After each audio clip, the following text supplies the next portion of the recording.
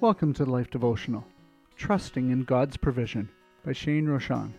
For the jar of flour was not used up, and the jug of oil did not run dry, in keeping with the word of the Lord spoken by Elijah. 1 Kings 17:16.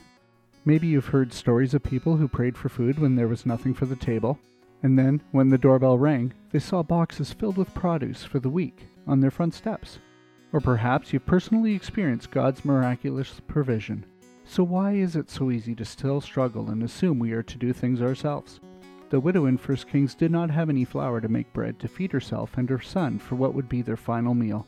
Knowing she had only but a handful of flour and a bit of oil, Elijah spoke into her life and reassured her that the jar would never be used up, nor would the jug ever run dry of oil, if she obeyed the Lord and fed him as well. Her obedience and reliance on God was rewarded. Elijah's words became true.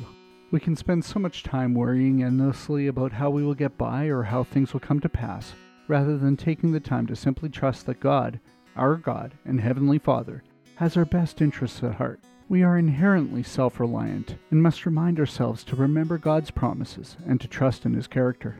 Matthew 6:25 and 27 paints a perfect picture of God's relationship with us. Read it over for reassurance.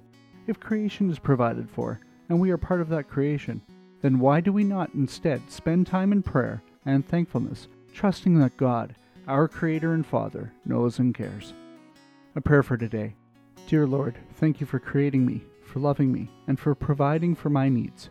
Help me to lean in and to stop fretting about how I will get by when you have already provided a way out of my troubles, if I am only obedient like the widow was with Elijah. Thank you, Jesus, for helping me through this. Amen. Go deeper.